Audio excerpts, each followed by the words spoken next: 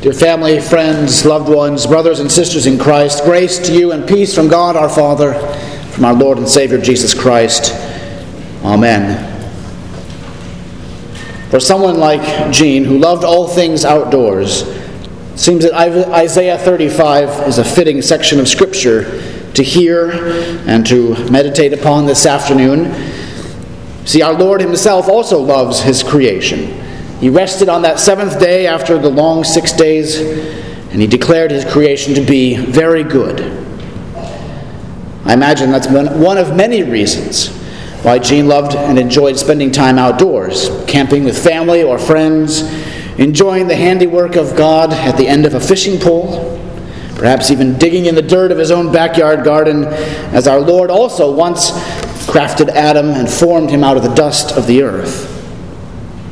You see, in spending time outdoors, I'm sure, like many of us, Jean saw God's beauty, his craftsmanship, his handiwork all around him.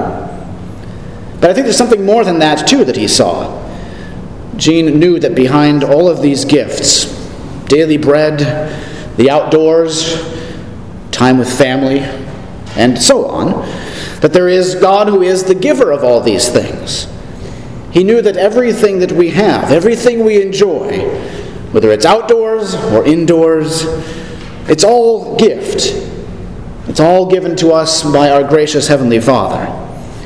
The same Heavenly Father who also graciously gave us his only begotten Son to die for us, to die for Jean, to die for you, that we would not perish, but have eternal life in that good and gracious Son. It's this cosmic, world-turning, completely life-changing event, Jesus dying and rising for us, that Isaiah had in mind when he was speaking and when God told him to speak to Israel in Isaiah 35. The prophet tells of a great reversal of everything that changes, of everything that plagues us in this fallen, sinful world. The eyes of the blind are opened, the ears of the deaf unstopped. The lame shall leap like a deer, the tongue of the dumb sing. The waters burst forth in the wilderness and streams in the desert. The parched lands become a pool, the thirsty springs of water. In the habitation where jackals lie, there will be grass and rushes and reeds. See, when God called Isaiah to deliver these words to Israel, they were in exile. They were waiting the Lord's redemption. They were living day by day by his promise. And our life in this world can often feel that way too, like we're exiled a bit, like we live in a strange place, a foreign land. We may not even live in a strange or odd place like Israel was, but we too experience some of the things that they did. Suffering, and pain, and sorrow, and hurt. There's cancer that devours loved ones. There's the death of a spouse and father, grandfather, friend.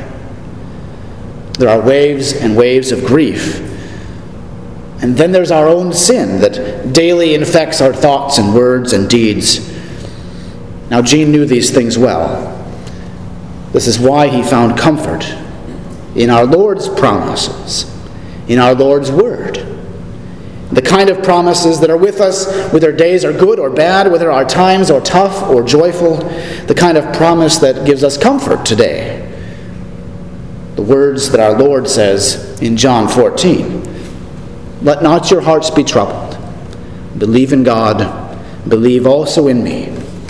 In my Father's house are many mansions. If it were not so, would I have told you, I go to prepare a place for you? And if I go and prepare a place for you, I will come again, and I will take you to be with myself, that where I am, you may be also." You see, Israel's hope and Jean's hope, our hope, are found in Jesus. Because as great as our sin and disease and death seem to be, Jesus' love for us, his love for Jean, his love for you, is far greater. Jesus' life laid down on the cross, his death and resurrection from the grave, are far better, far greater, far stronger, in fact. You see, like Israel, through Jesus, we too are God's chosen people, children of the Heavenly Father. through baptism into Christ, so is Jean. So are you who are baptized.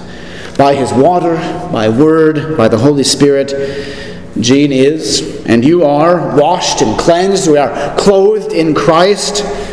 St. Paul even says that we die and rise with Christ in baptism, which means you are a new creation.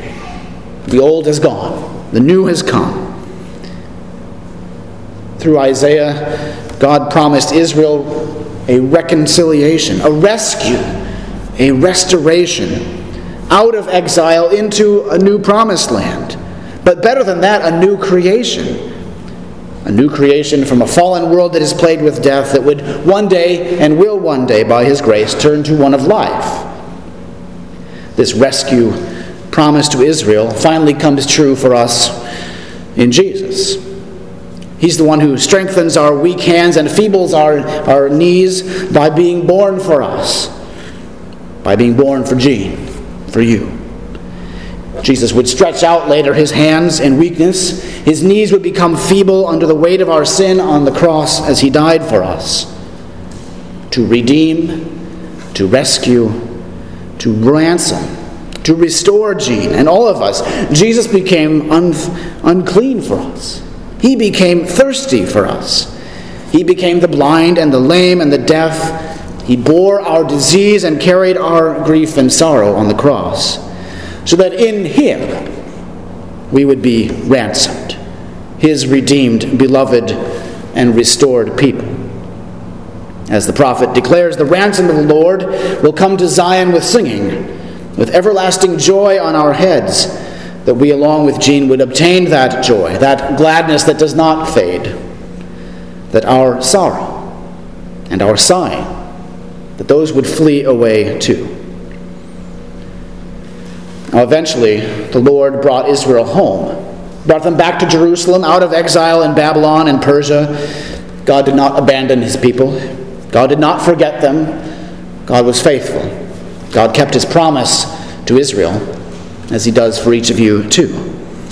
Like Israel, we await with Jean that day of that long-expected day, when Jean and all the faithful departed, and we will rise again. That long-expected day of our Lord's return, the last day, the endless day, the day where Isaiah's words come true before our eyes, a new creation, when our lowly bodies will be changed to be like our Lord's glorious risen and ascended body, the resurrection of the dead, the life everlasting as we confess in the Creed.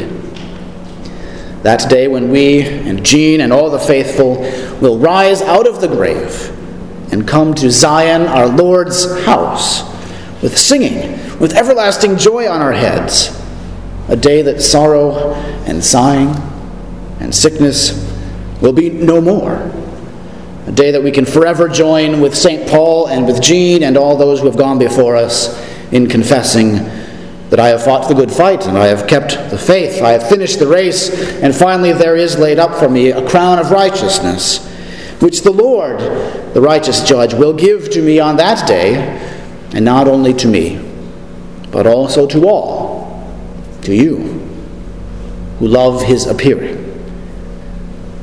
So this day and always, as we await for that great day, the peace of God that surpasses all understanding, keep your hearts and your minds in Christ Jesus.